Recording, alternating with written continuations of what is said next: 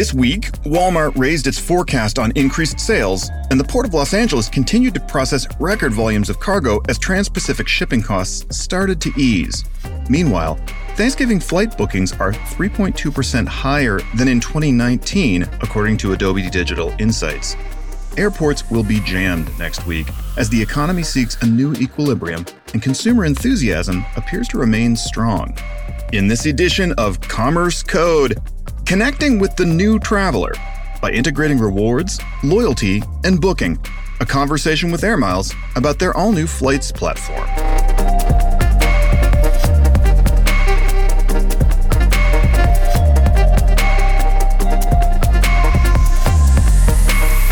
Dan Carell here, and this is Commerce Code, brought to you by DCA, the Digital Commerce Alliance. Thanks for joining us for insights into the evolving world of digital commerce. We're still in the era of two economies, as the Wall Street Journal reports this week on the 57% of Americans who continue to live paycheck to paycheck. At the same time, the Dow Jones Industrial Average is up 20% from this January, and it's up over 60% from its pandemic low point in March of 2020. Most people whose stock portfolios have grown are accustomed to air travel for pleasure or business and have traveled considerably less during the pandemic.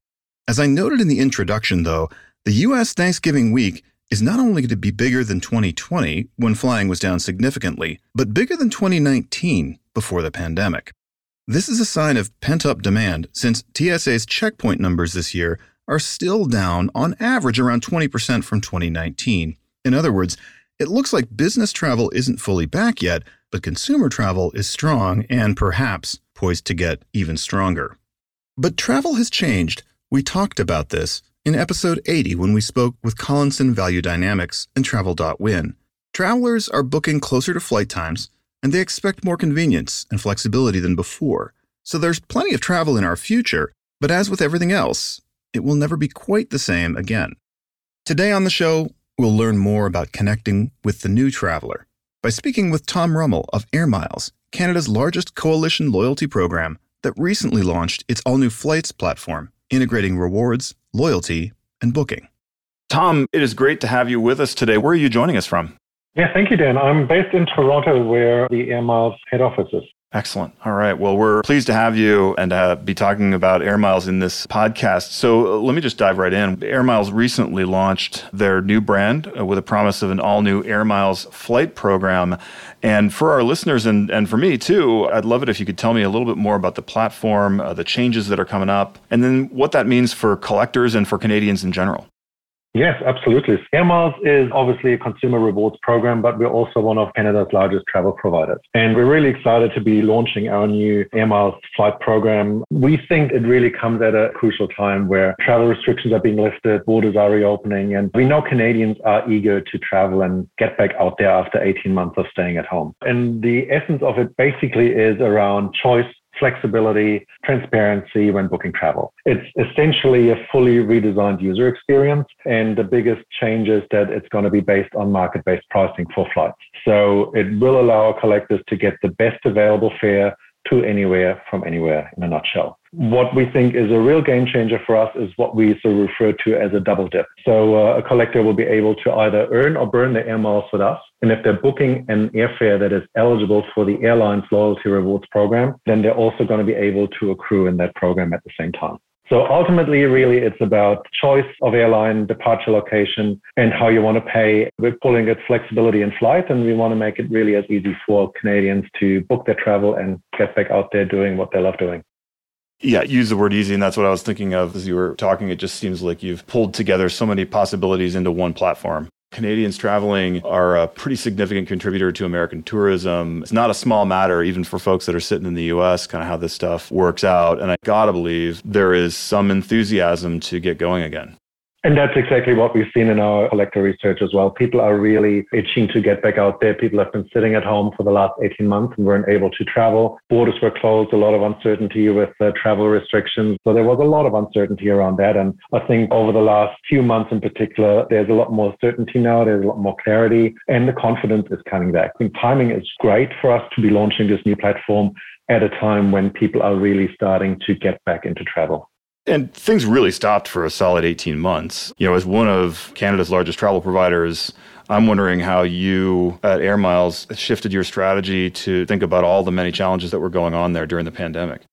We were fortunate that we had the opportunity and the option to shift gears, and travel came to a standstill, not just in Canada, but globally. And at Air Miles, we obviously have our travel rewards program, but we also have our merchandise program. So we really looked at what is it that people are looking for now while they're sitting at home and they can't travel. And we looked at collectors that have redeemed for travel in the past and identified opportunities for us to get the relevant products in front of those collectors. So what we've seen is a real shift in things like home electronics, entertainment, like TV, audio, gaming, so a real surge. Kitchen appliances, I'm one of them. Like, people have discovered their love for cooking and preparing their own meals at home while they weren't able to go out and dine out. So we looked at collectors who would typically redeem for flights and for travel and constructed campaigns that worked for them, deals of the day, lowering the overall pricing across the merchandise catalog options, provide better value to collectors and make it easier for them to redeem for sitting at home, basically.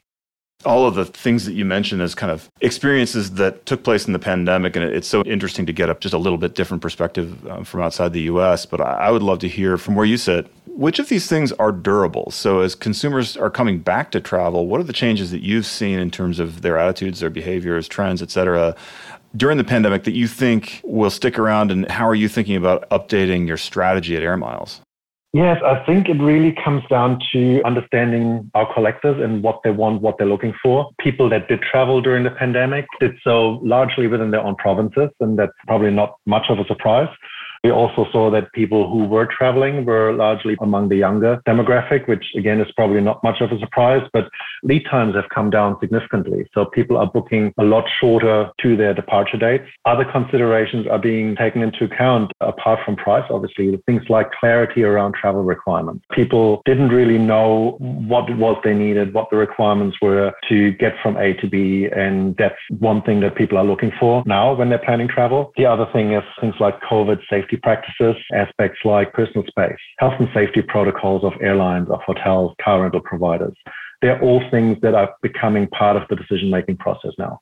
That's right. I think you'd almost have to think about it for each person as to say, well, how do I view the world differently? What are the things I expect now that I didn't expect 18 months ago? Because if other people are like me anyway, I can't even remember what it was like 19 months ago, in some ways. And so there are some expectations that we probably don't even know that we have now that we're all going to be responding to and markets are going to be adjusting to for a while, huh?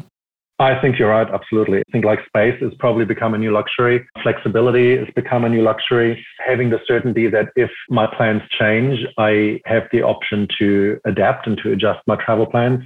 That is going to become a lot more important than it maybe was in the past, where people were quite comfortable to book a non-refundable airfare if they could save a little bit of money, and they were happy to take the risk. I think some of these things will change in the future, and those sorts of considerations will stay with us for a little while to come, I think. I've done a lot of flying in my life. You probably have too, obviously, in the industry. Casually, I would say that booking flights over the last 20 years has gotten a little easier at times, but not dramatically easier. So I'm curious, you're sort of on the business end of that. How are some of the changes that you've made going to make it easier or different to book travel through Air Miles? We just want to make it as transparent as we possibly can, make it easy for customers to complete the booking transaction, have full visibility of what is happening in the marketplace, and have the certainty that the fare that they're seeing on airmiles.ca is the best fare available in the market, and the same fare that they will be seeing on an airline website or on other travel websites. But with the added benefit that they can use Air Miles as a form of payment, or they can earn Air Miles through the transaction. And like I said earlier, in addition to earning Air Miles, they'll still be able to earn loyalty rewards with the airline that they're traveling with.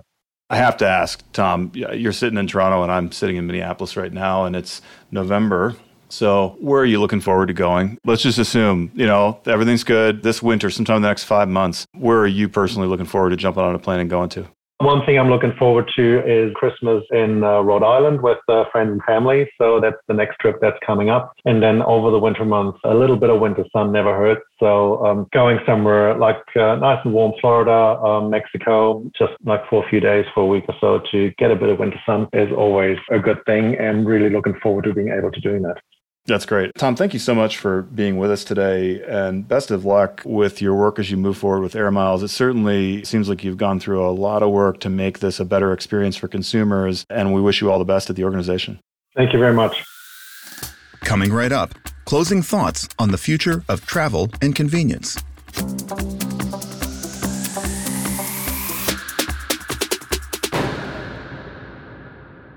It was March of the year 2000, shortly after Y2K didn't really happen, and just before newsrooms concocted the Summer of the Shark to keep us watching morning shows. I was trying to get out of Caracas at the end of a business trip, and there was an additional step in the departure process that, I admit, I had never seen before: an exit visa. I think it cost about $30 US, but was payable only in Venezuelan bolivars and only in cash.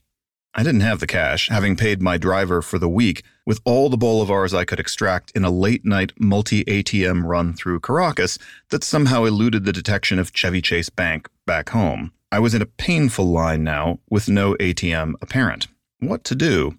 Well, I borrowed the money from the guy behind me. He had extra bolivars and just wanted to go home. He was sure he didn't want the money repaid, but I had just heard of a thing called PayPal. He'd never heard of it. That, I believe, was my first digital payment.